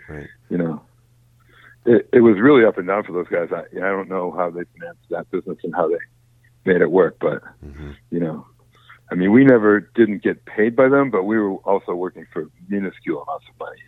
Right on. Paul, thanks for taking the time to talk to me today. I really appreciate it. No worries, man. All right. Take care. Bye-bye. Bye. Awesome. So cool to hear from, people who were actually there, laying it down, dealing with the volume at the time, which it's interesting to hear, didn't really seem odd. We'll hear about the legendary volume of Dinosaur Jr., but I guess, a lot of bands were playing loud those days in the studio. Das Damen, man. Yeah, exactly. Yeah. Exactly. The thing that I kept on thinking about when listening, about the description of the bands, how busy they were, man. Two things, I guess, I was thinking about is how, and this is obviously very nostalgic for me to think this way, but it's too bad that will probably never happen again. No. I don't know. Maybe it wasn't as good as I like to think it is, but don't harsh my... Well, it was, Ryan. Here's just a few of the records done at Fort Apache. Big Dipper, Heavens, and Craps. The Buffalo Tom self-titled record that we'll be getting to. And their big breakthrough record, Let Me Come Over. Bullet La Volta, The Gift. Come, 1111, Das Damen's Mousetrap, Dino's Green Mind. That Perfect EP, Tommy Stinson. Oh, yeah. Pell Mell's Interstate, Moving Targets, Brave Noise, and Fall records. Tons of other records. A zillion records for Tang, Sebadoh 3, Bake Sale, Harmacy, Superchunks, Here's Where the Strings Come In, Uncle Tupelo's No Depression. So many records. Like Paul says in the interview, the road to recording success ran through Fort Apache. Yeah. And the second thing I was thinking of is that comp that everyone should check out. This is Fort Apache from 95, which has a lot of those bands in it. It has Dinosaur Jr. on it, Lemonheads, The Walkabouts, Buffalo Tom, Sebadoh, Radiohead, Juliana Hatfield, Billy Bragg. Just, the American indie underground went through Fort Apache for sure. That website Consequence did a cool piece about the studio by Ryan Bray. Here's Lou from that article on Recording Bug. Jay put the record together and really dictated what he wanted from Murph and I. The record before that was a little more freewheeling and collaborative, but here Jay was locking down the style of the band. At the time, it almost seemed like a step backward, but in reality, the record's great. He did a great job. Jay was sort of left alone to do all his stuff. Murph and I went in and did our parts and then just got the fuck out of Jay's way. At that point, he just wasn't happy, so we stayed clear of him. Yeah. And here's Sean Slade from the same article. I would say when Dinosaur Jr. first came in, Jay refused to talk to us. Whenever we made a suggestion like, what if we put an amplifier over here, he'd say, I don't know. It's like an interview with Jay Mascis. But we had a breakthrough the next day when I turned around and said, what's all this I don't know shit? He started to laugh, then we became friends. Right on. So the Sex execs, Ryan, new wave band from Boston, active 81 to 84, along with Paul, Sean Slade, and Jim Fitting, Jerome Dupree, later of Morphine, on drums, Russ Gershon on sax. Russ later formed the jazz group Either Orchestra and started the label Accurate Records, and Jerome also played with them. Walter Clay on vocals, Andrew Barnaby on guitar, and Ted Pine on keys. Jim Fitting honked a mean bobo and played for many years in Boston blues rock band Treat Her Right, along with Mark Sandman of Morphine. The Sex execs had a local hit, My Ex, and from what I've heard of the band, they're kind of like from the Talking Heads school of funky new wave. Walter Clay, the vocalist, kind of had a big baritone voice. Rock journalist Dave Marsh described them as David Byrne flashing a hard-on. There was a famous Boston Battle of the Bands style competition in 1983 called the Fifth Rock and Roll Rumble, which they infamously came in second for, beating out the Del Fuegos. Came in behind the band Till Tuesday. Their 30-minute performance from this gig is up on YouTube, and it's pretty great. The Sex Execs. A real good time band for sure. Watch at least the first 3 songs of that. It's really good. It got me thinking as I was watching it, in an era where everything is reissued, it's kind of shocking when you come across something like this, and it hasn't been, especially given the credentials of some of these members. Yeah, good call. And then speaking of the Rock and Roll Rumble, Ryan, the first one was held in 1978 at the Inn Square Men's Bar in Cambridge. And just the name of that venue just makes you think of early punk, right? Oh yeah, Like that's the kind of place an early punk show would go down at. indeed. Yep. And the winner of that was La Peste, Oh, who Paul mentioned as one of the very best early Boston bands of the punk era, and I'm pretty sure Peter Prescott also name-checked them a few weeks ago when we had him on. Their 1978 single "Better Off Dead" is just totally killer first wave punk, and their recorded output has been packaged up a few times, including by Matador. A few other interesting things I pulled out of the interview, Ryan, for me. Weird to think about Jay playing a Tele or an SG like Paul mentions he did on this record. mm-hmm. He's just so associated with jazz masters. I'm wondering, Ryan, in any of your Mojack stacks, if you found any mention of these aborted sessions in Holland. There is in the Dinosaur Jr. book some discussion about traveling to Europe just before, but it doesn't talk about how they were going to, it was like a scam or something that they wanted to record them, almost like like a voyeur or something like that. No, Yeah. I didn't find anything about that.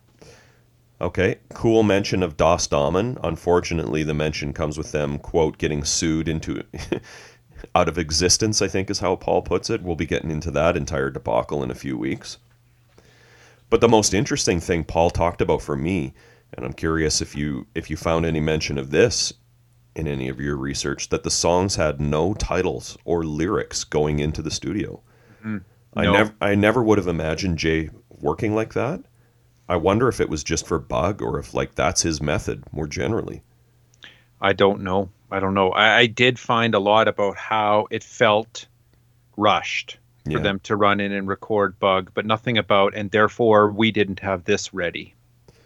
Well, for me, as I listen to this stuff just sounds so fully formed, and Jay was such a control freak. It's just hard for me to picture them recording this entire thing instrumentally and then him just writing all the lyrics at once, super fast, and then coming in and putting down the vocals.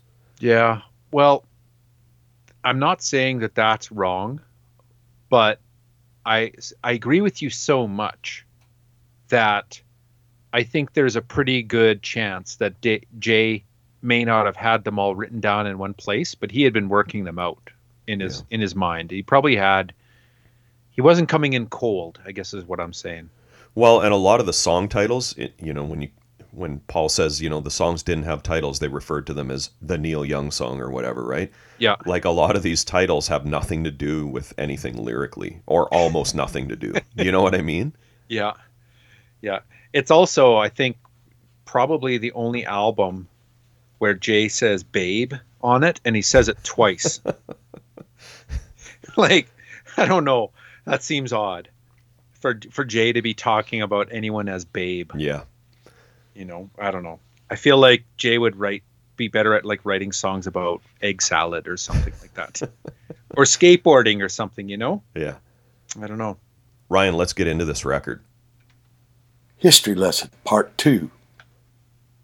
All right, so let's stay, though, in Fort Apache and kick off the tracks with some Spaceman. Okay. And here's what Michael Whitaker wrote about Bug. Rising from the primeval world of the second millennia AD, Bug, the second SST release for Dinosaur Jr., mercilessly subdues the unsuspecting planet. Experience the monstrous rock of Freak Scene and Let It Ride as Jay, Lou, and Murph craft 9 songs of beauty and inhuman power. LP, cassette, and CD.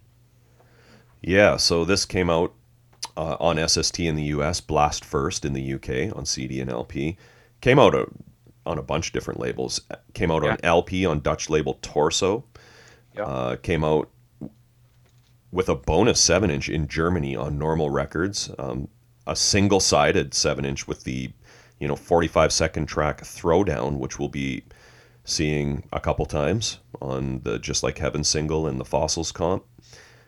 Came out on Australian label, A Go-Go on LP. They also toured Australia for this release. And as you mentioned earlier, it's been reissued on a bunch of labels starting in 2005. Tons, yeah. And as recently as 2020. And SST also released it on a bunch of different colored vinyl, which is not something we've seen a lot of in 1988. Mm-hmm. Like on purple marbled vinyl, magenta, brown, purple translucent. It starts, Ryan, with the song Freak Scene, one of their most well-known songs. So what do you think, Ryan, are the top 5 played tracks on Spotify by Dinosaur Jr.? Oh my God. I don't know. I would get it wrong for sure. Well, just take a few guesses. You don't have to give me all 5. What I would put Feel the Pain and Freak Scene in the top 5 for sure. Yeah. The 4th one is Freak Scene. That's the 4th most played song, over 6 million. Wow, what's plays. Number 1? Feel the Pain. Yeah, okay. It's closing in on 44 million plays. Dude. Yeah. You made me seem the whole time like I was going to be so wrong on that, and it's number 1. Okay. What are the other 3? I just wanted to see if you could guess any of the other ones. The 5th one is Little Fury Things. Okay. Yeah. Number 3 is Just Like Heaven. Oh yeah. That makes sense. And number 2 is Start Chopping. Oh God. Like pretty much everything they made videos for. You know what I mean? Not out there? No. Wow. I know. Hey. That's amazing. Start Chopping though is like that might be the best clean guitar sound of all time right there. Yeah. 44 million plays for Feel the Pain though. Wow. Yeah. I'm shocked by that. In comparison to Freak Scene, which is 6 million. I can't even believe that Freak Scene has 6 million. I know. Hey. I have to be honest about this song. Like, this is probably people are gonna freak out when I say this, but I've never understood why this is one of their more popular songs. Like, I love this song; it's awesome. Don't get me wrong. I do too, but it's not my favorite on this record. Yeah, mine neither. Like, I have no problem saving this for when we do, the Freak Scene release in a few episodes.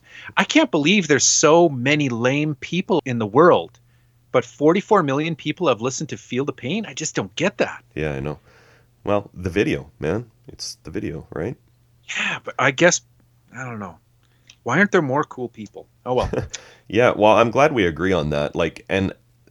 This is a great song. Don't get me wrong. I don't, I guess I don't understand people's reverence for it in their catalog, Yeah, I mean, it might be because, it was put out as a single. Maybe that's why. I mean, the format could, back in the day, very much dictate what was going to get the headlines. I don't know. But it has those lyrics about, about the band. Yeah. The weirdness flows between us. Anyone can tell to see us. Definitely the college rock anthem of the era, for sure. And there's a video for it too, which has a cool story that we'll get into, in a couple of weeks when we get to that single.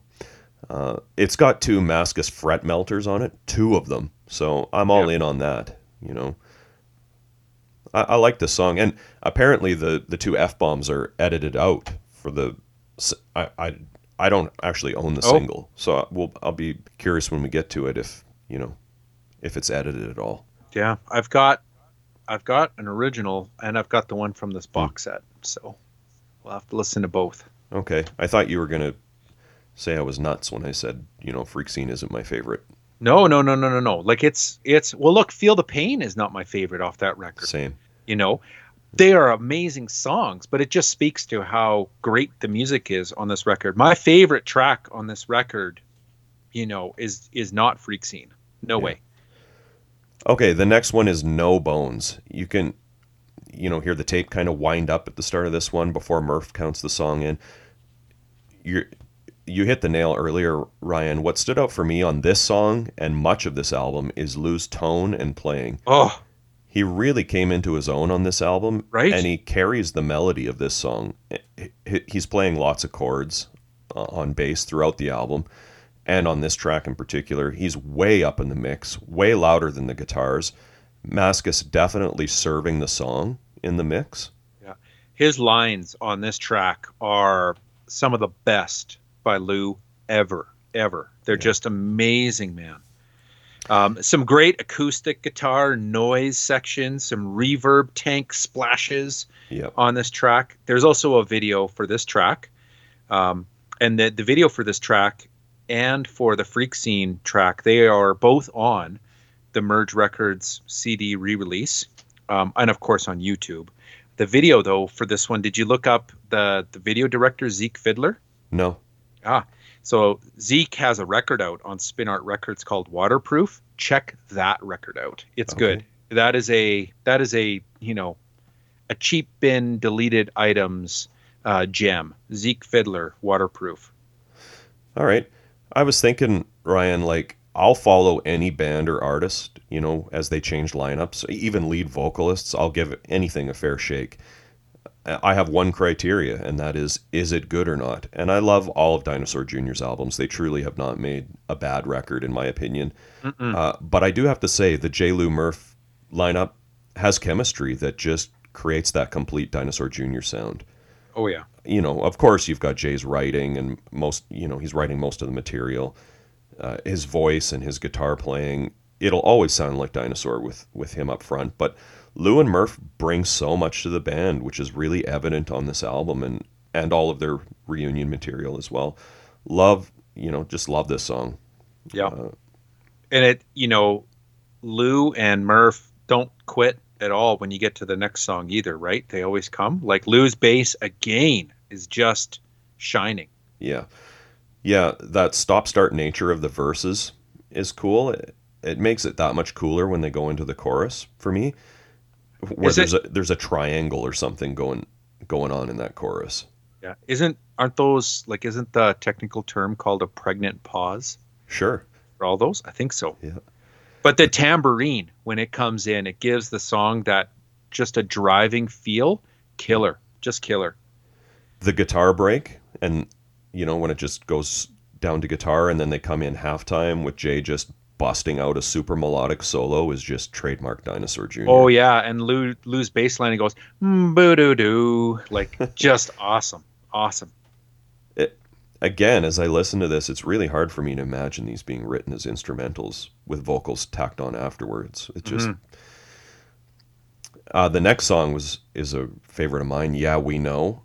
I'm always a sucker for well-placed snare shots with reverb to kind of create those transition moments, and this song uses that trick perfectly, and it's just a great song too. Yeah, great galloping toms from Murph as well, and one of the best Jay solos on the record for me. Yeah, just wahing it up for sure. Yeah, super wah. Double-tracked vocals. And again, like, Jay's been playing with these effects and pedals for a few years by now, and people are only just catching up to him by this point, and then he's got it mastered on this Bug album. Yeah. Even if he did crank these lyrics at the last minute, they're excellent. Bottled up, stored away, always ready to give way. Push it farther, yeah, we know. Clinging, hoping it won't show. And that's the end of side one already, and we're flipping it over for Let It Ride. With Lou's bass playing and that slide part with what sounds like someone doubling it on vocals, just so killer. And then when it goes down into the bass and drums with that Day Tripper riff part. Oh. And then Jay comes in on that, comes in on the riff too. It's just so killer. Fret melters in stereo. then it just stops on a dime and not on the note that you would expect it to. Yeah, it's good. Yeah. Amazing distorted bass lines, more bass chords. I can't get enough on this record. Track 2 is the Pond song. That soft, loud thing that this song does is just the total blueprint for all these big alternative rock hits to come in the 90s, you know? Yeah, it starts out so pretty. It's pretty deceiving and maybe like a bit unassuming. It kind of starts out like, this maybe is not going to be that great of a song. But then it just kicks in with some legendary, J. Lou Murph. Yeah. It gets amazing again. And Murph's like machine gun drumming, like I say, like his rolls and fills are just out of this world and fast on this record. Yeah.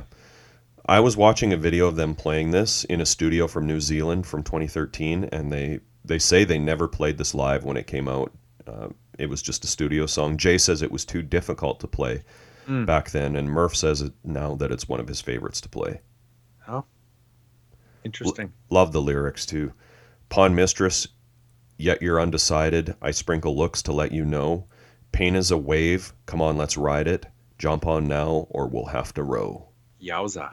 The next one is Budge. This one just comes charging out of the gate, right in your face. Jay doubling his vocals, even more than doubling probably, harmonizing with himself. It's just so awesome. And man, Murph is just such a rock-solid drummer. Jay Mascis, being a drummer himself, is just notoriously hard on drummers. I feel like he's definitely acknowledged over the years that he needs Murph to get the sound that's in his head. Yeah. Like if you watch that, the Blu-ray of the Bug at the 930 Club, which I did last night. Yep, me too. Like just, man, like Murph hits incredibly hard for starters. Yeah. And you would have to, I think, to keep up with just, I'm obviously the drums are mic'd or whatever, but to compete with the volume of those amps, do you know what I mean? Well, he's only got 3 Marshall stacks. I think Lou only has 2. So it's insane. I can't, the Blu-ray DVD, it's great. Don't get me wrong, but it just makes me want to watch the Freak Scene documentary when it finally comes out here in Canada. Can't wait. Soon enough, man. I think like one more week it'll be out. Yeah, for rent, like online or what? Yeah, I think so. Yeah, cool. Early June. Maybe by the time this episode comes out, it'll be out. Oh, sweet. Well, I'll watch it on our break. Yeah. The next one is The Post. This is the start of the 1-2 punch of the last 2 downer dirges on this album. Yeah. I love that they put this back to back with the next song. Jay's chugging on that riff that comes after the choruses is just bitchin'. I've always loved the lyrics to this song. She's my post to lean on, and I just cut her down. Yeah. It's a surprisingly melodic dirge as well. There's some great tuneful passages that I love to sing along with. Yeah. And then the last one, the Stooges dirge. Don't. Knowing what, we all know about Lou's vocal on this is a very tough one to listen to for me. Every time I heard it this week, I just cringed. Me too. Every time he started in, it's just so overdriven and so intense. You can just hear the anguish and self-loathing in his voice. Yeah. And just to illustrate that a bit more so everyone knows what we're getting at here, here's a couple of quotes about this song. Here's one from Gimme Indie Rock, Andrew Earls. It says, "The lurching, impenetrably dense horror metal contains the single vocal line, 'Why don't you like me?' In an especially cruel, passive-aggressive gesture, Mascis delegated the vocal duties to Barlow. Barlow's inhuman screams tore across his vocal cords to the extent that the bassist was coughing up blood into a sink at session's end." Wow. Just brutal, torturous. What a thing, man, to put a song like this on a record, like directed at your bandmate. And to get him to sing it. Yeah. Oh. When it goes down to just drums and Lou, it's just so intense. Yeah. I recently actually read a quote, I think it was from Paul Weller, talking about the Jam, and he says something to the effect of, any band worth their salt is always on the verge of splitting up. Huh. I don't necessarily agree with that in every case. There's bands that get along really well that make amazing music, but for some bands, tension is a big part of the creative process for sure. Yeah. The creative tension is something, but I'm not so sure it needs to be quite so unhealthy as it was for Dino during the Bug era. Yeah, well, these were young men at this time. Yeah, they're figuring out everything in a pressure cooker, right? I can't remember what Grant Hart said in that documentary when we had his intolerance episode last week or the week before.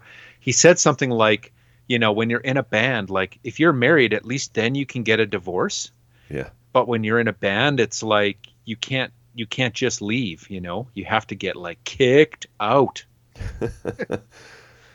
This artwork, Ryan, I mean, we've covered it, but I've always thought it's perfect for this record and for the title of the record and the music on it. Oh yeah. It's, the colors are, they're kind of gross. Well, Mara did call them poopy. Yep. Well, it's hard. I mean, it's iconic at this point, right? So it's hard to picture it maybe as she intended it. Mm-hmm. If you look at it and you go, okay, so on the front cover, there is texture, there are layers there, and there is metallic paint on it, you can kind of force your mind to see it a bit better in terms of how she's describing it. Yeah. It does not come across in a two-dimensional, like brown album art in terms of the way she intended it, though. Yeah. Other than that, very bare bones packaging. Mm-hmm. No dead wax. I guess we're headed to the ballot result, man. Yeah, man. Ballot result.